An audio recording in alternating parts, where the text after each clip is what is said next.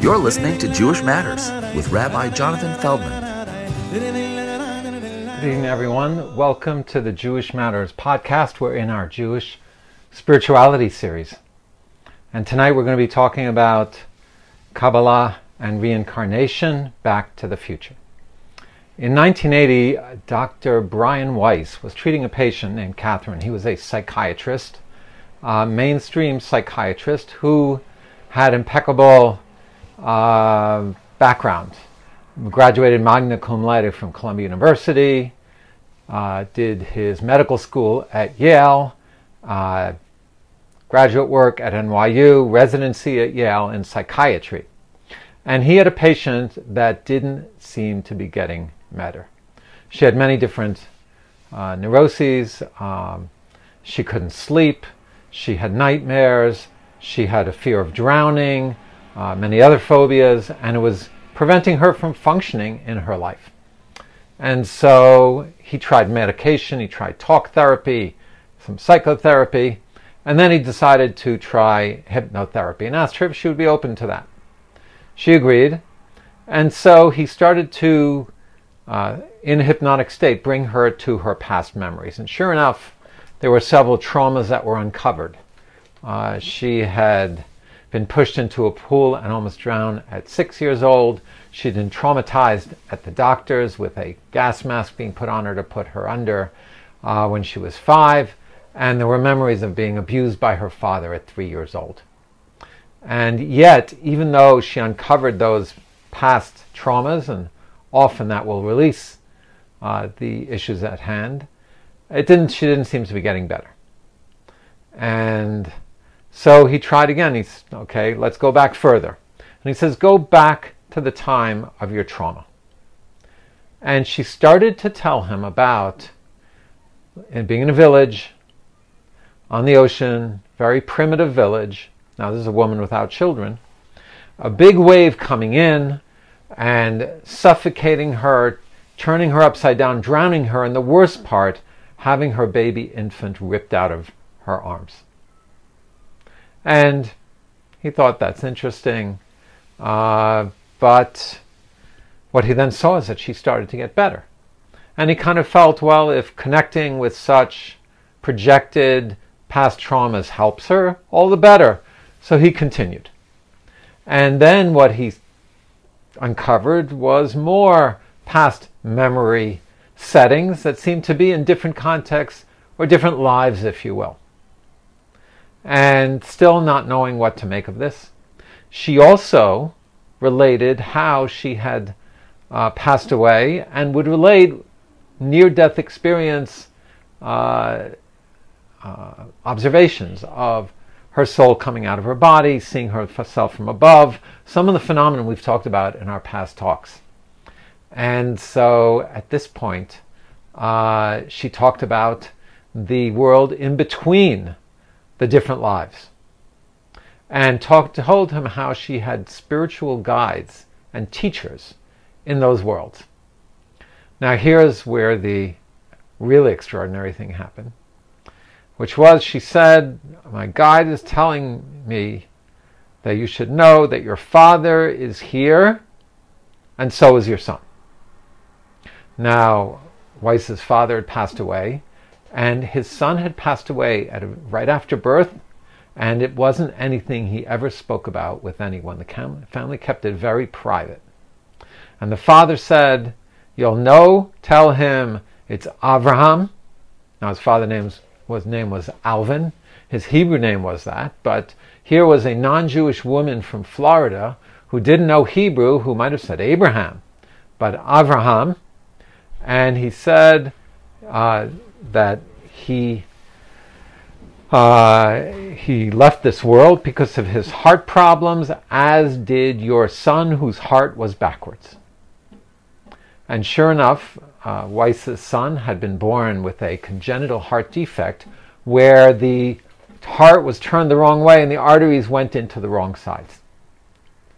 And at this point, of course, Weiss was totally blown away and truly, truly shaken to his rationalist, scientific doctor core.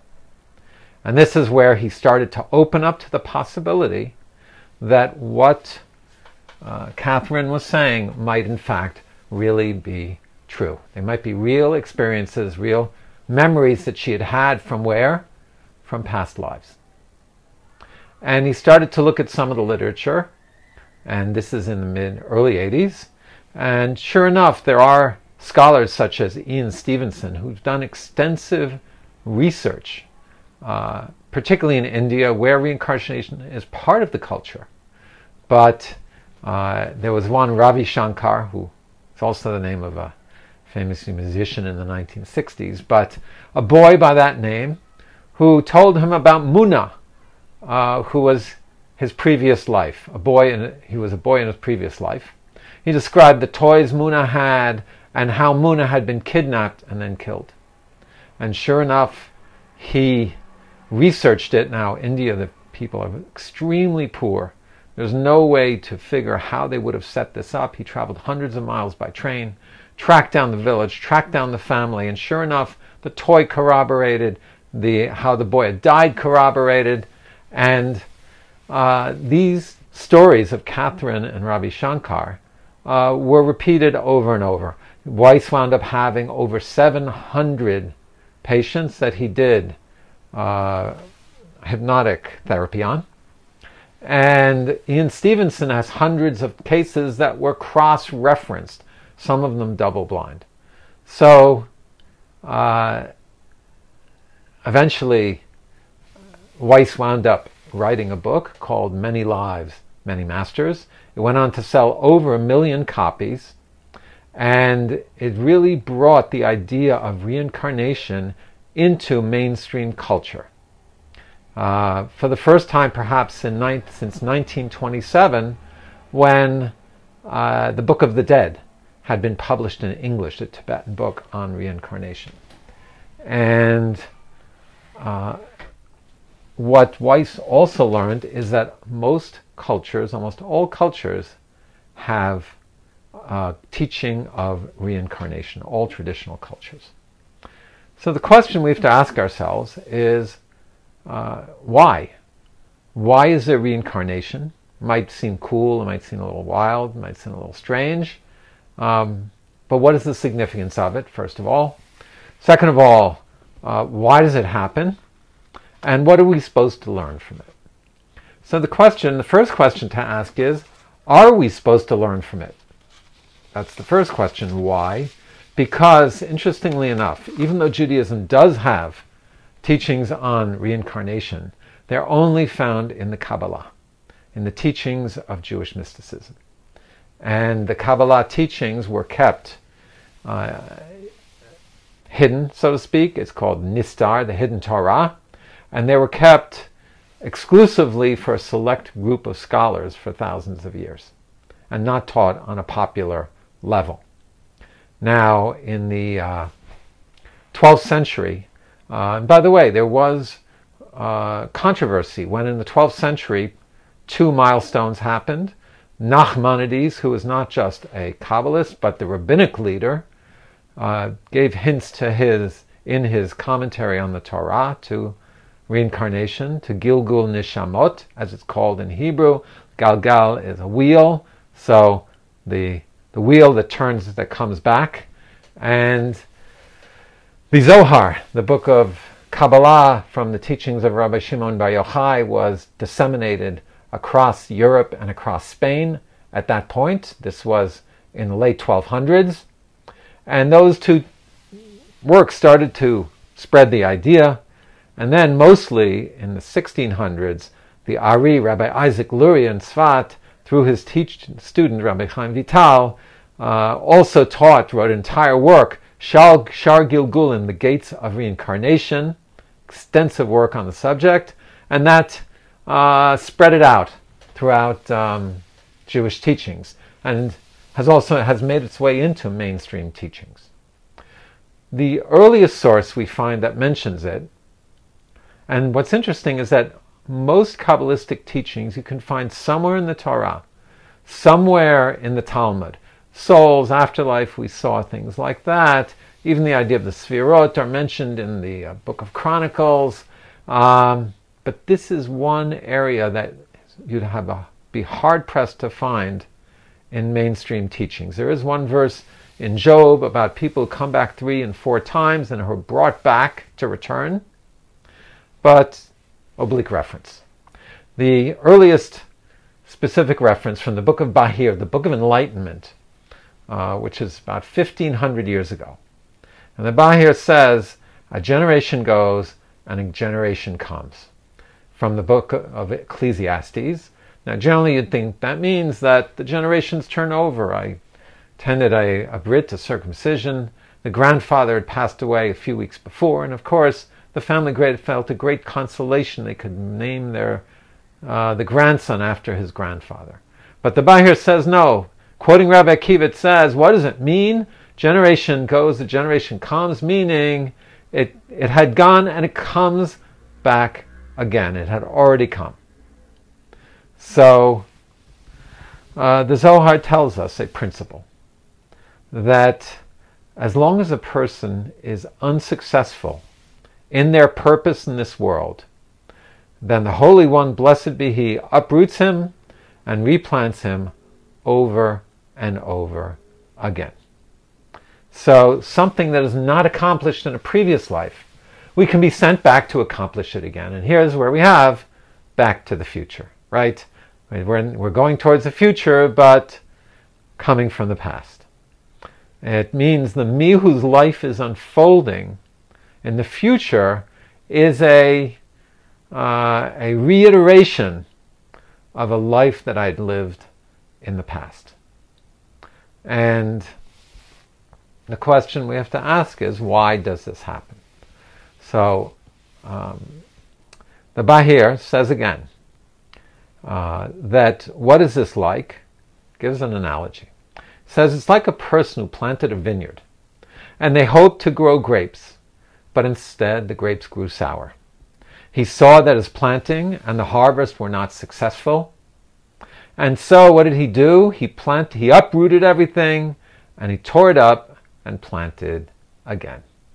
That is the analogy to the soul having been somewhat soured in a past life and needing to come back to rectify those lackings and those blemishes that might have been with the soul. And so the Vilna Gaon, great teacher from 400 years ago, in his commentary in the book of Jonah, 250 years ago, he says that when we're brought back to fix something, he said, how do we know what that is? So he said, often the issues which are the most challenging for us, which are often prominent for us, which hold us back the most, which we struggle with the most, that is a sign that that is what we have come back to fix. That is the issue that we need to overcome and to resolve.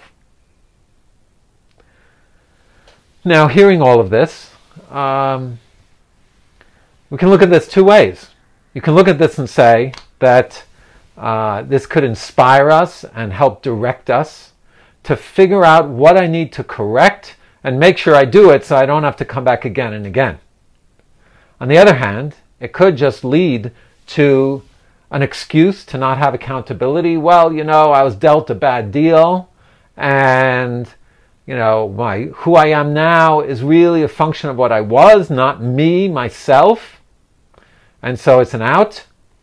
Or a person can feel like they're being dealt a fatalistic tragedy that they have and feel totally disempowered. Now, the Bahir does tell us that besides fixing our wrongs, there's another dimension to why we're brought back again, to reincarnation, to Gilgul Neshamot. And it asks, why do bad things happen in this world?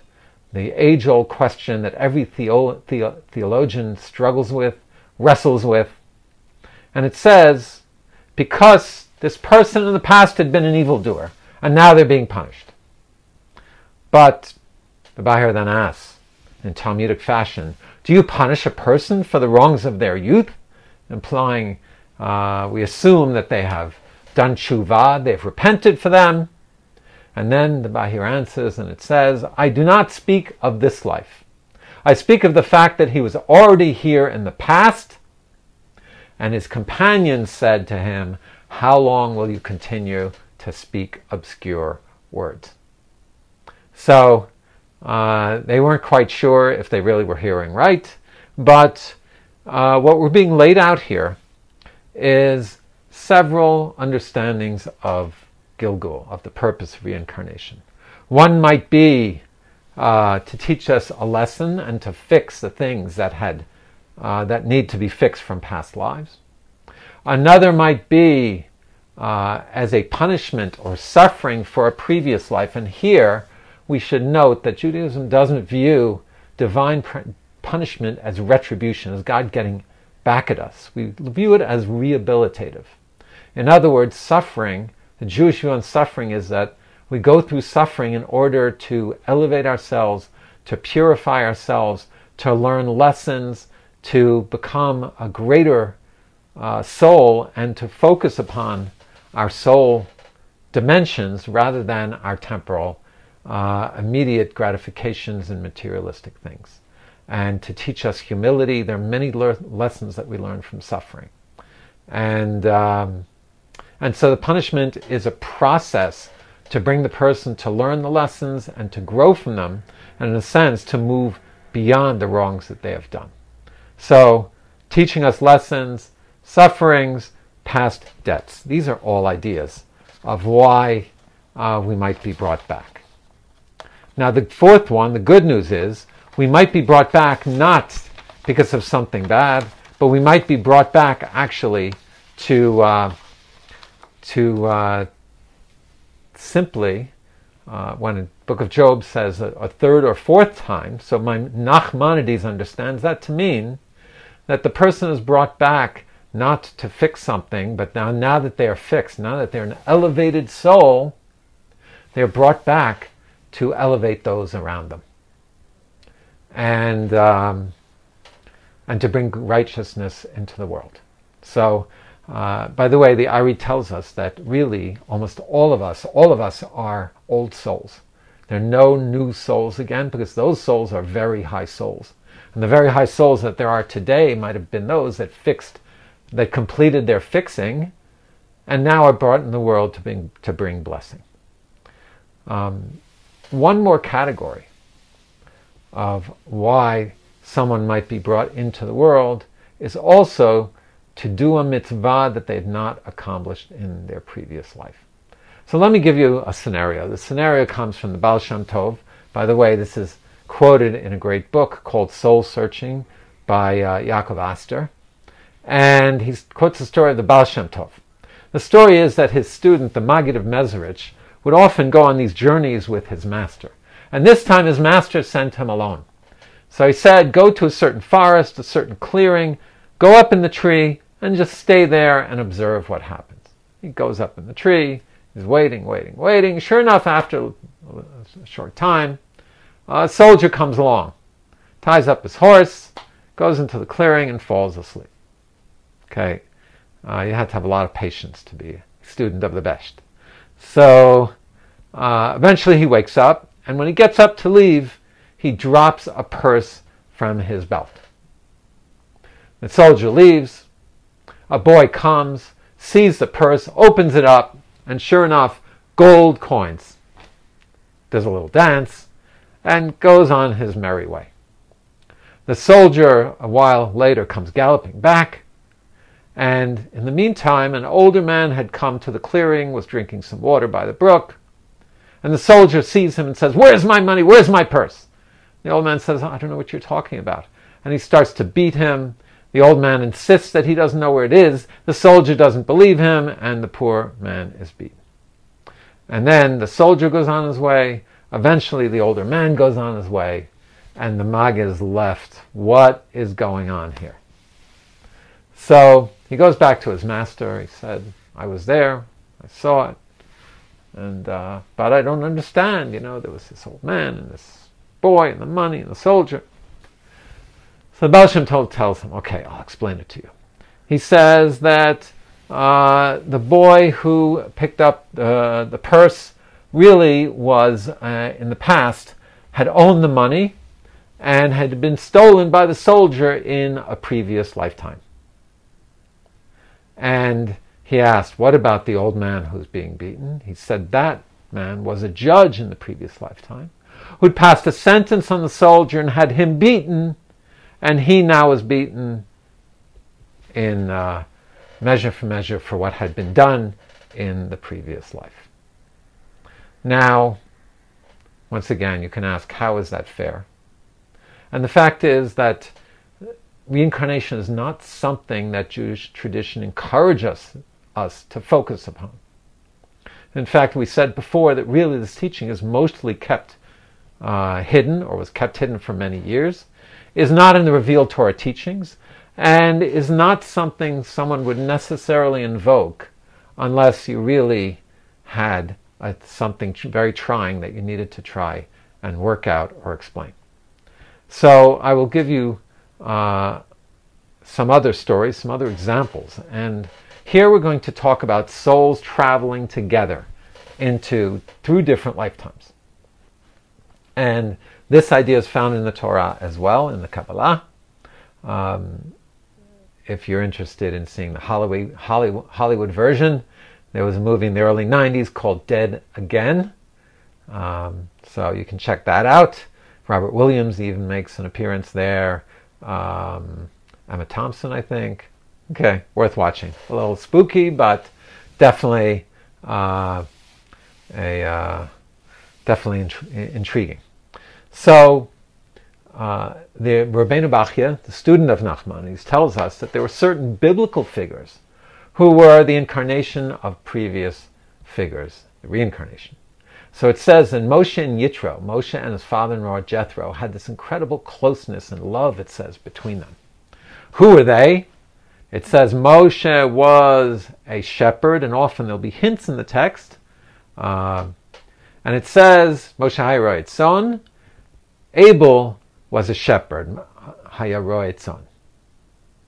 And so it says that the love between Moshe and Jethro is a fixing of the fratricide between Cain and Abel. And that's why they were brought back to refix, to reconnect on that level. Okay, another one. On Yom Kippur and the 9th of Av, we read about the 10 martyrs, that the 10 rabbis that were executed by the Romans, some of them for study Torah, for affirming their Jewish lives. And it says that when the decree was given, Rabbi Yishmael, the high priest, went up to the heavens to find out what was going on. And when he came back, he said, such is the decree from heaven. So Rabbeinu Bachya once again says that the background of the story was the Roman governor had asked one of the rabbis and said, your ancestor Joseph was kidnapped, correct? And they said, yes, by his brothers, right? Yes. And what is the biblical punishment for kidnapping? So he said, capital punishment. And he said, were they ever punished for what they did? No. So you, the 10 rabbis, will be punished. So Rabbi Shmuel, when he came back down from the heavens, such is the decree, Rabbeinu Bachya says, this was the decree because the 10 rabbis were the reincarnation of the souls of the 10 brothers of Joseph. And in a sense, they had to repay the debt of the deed that they had done. So, now, once again, it kind of astounds us to say, well, fine, maybe they're the reincarnations, but they don't have a memory of it. How is that fair? And what we also assume is that this isn't just happening on a reincarnation level. In other words, we live our lives in the here and the now and the present, and that's all the best we can do, and that's all we can do. So we assume that God is also giving us for this lifetime a purposeful experience that has a meaning to it as well. For these 10 great rabbis, Rabbi Akiva said that he finally had the opportunity to prove his uncompromised love for the Almighty by even giving his life, as it says in the Shema, to love God with all your soul. And he refused to stop teaching Torah, even under penalty of death. So each person in their present life also has a narrative that they're living through this experience. And it's happening on both levels at the same time. So that's why we wouldn't throw up our hands in desperation and say, well, fatalism or it's not fair. Now, another dimension of soul travelers is soulmates, okay? The Talmud says that there are two versions of soulmates. One is the soulmates who are destined from before they're born, and the such and such girl is destined for such and such boy 40 days before they're born. This is lined up. But then it says that is the first couple or connection. But then it says Zivug Sheni, the second one is according to a person's actions. And here we might understand that according to what had happened in the previous life, a couple might be brought back to fix, to rearrange, to rectify that which had gone on in the previous life. Sometimes the relationships are even switched, a child to a parent to a child. It can be quite mind-bending. But, there are also some people who just always touch your buttons, who you're very close to. That could be a sign of something, previous baggage, that needs to be worked out. And if you do work it out, it's an incredibly high tikkun, fixing, that is being done. So once again, to use it as a motivation to work on the things that are particularly challenging. Now, another fascinating sidebar of the Gilgul reincarnation story is the stories of Holocaust souls. And I know several stories firsthand. People I know, one a student who said that she had severe phobias, claustrophobia in a room, biting her nails, and of the dark. Very, very severe. Once again, really preventing her from functioning properly in life. And she went to past life regression, and she actually went back to the memories of being in the cattle cars. And she was named after her grandmother, who was deported to Auschwitz. And after she had that experience, she was released. The symptoms started to ease up and become much better. Someone else who I'm very close to always could never look at a Holocaust movie, never read a Holocaust book. And then they also some claustrophobia, other phobias, and they did the regression and came back to the memories of having been in a bunker as a child, underground, and the Nazis coming, pulling them out. And after that process was done, they no longer had these symptoms so severely. But the most fascinating is a rabbi, Yonatan Gershon, who was a therapist, and he worked for the federal penitentiary system. That was his job. So he gets assigned to Minnesota in the middle of nowhere, and he puts up a shingle, a side practice. He's a therapist, and he has and he's a rabbi. No Jews around where he was in the area, or very few. And people start coming to him, non-Jews, and they start coming to him with Holocaust memories. And one explained how as a young child they were in a second-hand shop, and there were some skull caps. He insisted to his grandmother to buy a skull cap, and he would wear it whenever he studied. Another one knew tunes that seemed to come from the past, but were actually Hasidic melodies. And some even knew, and there's this phenomenon of people knowing languages. They knew Yiddish words, unexplainedly. So, in Beyond the Ashes, if you read his 10 of the dozens of case studies that he did,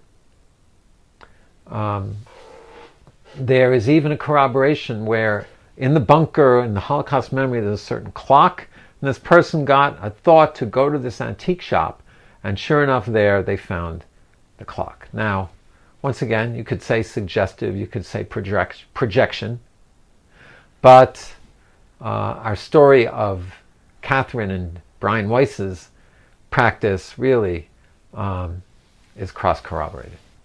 Now, the Holocaust souls, it's difficult to understand, and how do we make heads or tails of this? One understanding might be, and by the way, a number of them did wind up converting to Judaism. One understanding might be that the Maharal, the great Rabbi Lowy of Prague from the 16th century, says that converts are Jewish souls sent down, put into a non-Jewish body that are meant to make their way back to Judaism. In other words, they'd been a Jew in a previous life. That's one understanding of it. Another one is that people who die tragically and violently, sometimes there's a phenomenon where they have difficulty finding rest. And the story is that Rabbi Nachman of Breslov, the famous burial place in Uman, and no one understood why he lived there in the end of his life, because it wasn't a particularly religious town, but it had been a place of massive cemeteries from the Cossack massacres in the 1600s. And in his writings he says that he went there to help release the souls who were trapped from this violent death. So could it be that the Holocaust souls were brought back very quickly, and maybe there weren't enough Jews around being born for them to come back? So we don't know, speculation, but amongst Jews and non-Jews, I've encountered numerous stories of Holocaust memories. Finally, the last sidebar is the question of reincarnation into animals. And if reincarnation is controversial in Judaism, in animals it's even more controversial. And there are rabbis who are absolutely against any such idea. But once again, the Ari, the great Rabbi Luria, the Kabbalist from Tzfat, he talks about this phenomenon of people who might have done certain very bad transgressions who are sent back into animals to live out this world and then move on to another life after that. Of course, in India, the cows are held sacred because of the belief that cows are reincarnated from human souls and are sacred animals. But the Ari holds this view as well. I was musing with one of my teachers that we'd been doing an outdoor service, a balcony minyan, for the past few months, and there were two birds who just constantly would alight, chirping away right there for our minyan over and over and over. Or a number of years ago when I was in yeshiva in Jerusalem, there was a cat, and he would just sit there on a high spot looking out over the Beit Midrash, over the study hall, and taking it all in. So, old souls brought back, who knows? As I mentioned, though, many are against this idea of reincarnation in animals. So, what do we do with all of this? The main message, the important message is, we're told that we're put into this world to grow and to evolve and to learn, and that perhaps that evolution is a result of baggage that came from a previous life, of things that weren't fixed, of mistakes we made, of relationships that need to be rectified.